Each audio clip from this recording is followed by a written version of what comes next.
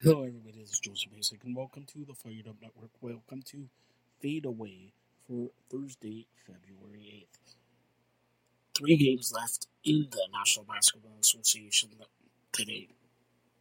But finals, the Bulls defeated the Grizzlies 118-110. Minnesota gets by the Bucks 129-105.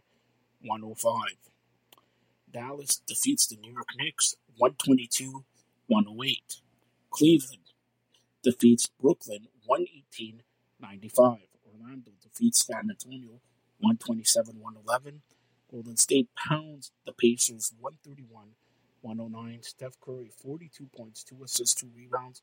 Pascal 16 points, 8 rebounds, 2 assists. Phoenix leads Utah in the second quarter. Portland all over Detroit. Denver leads the Lakers in the second quarter as well.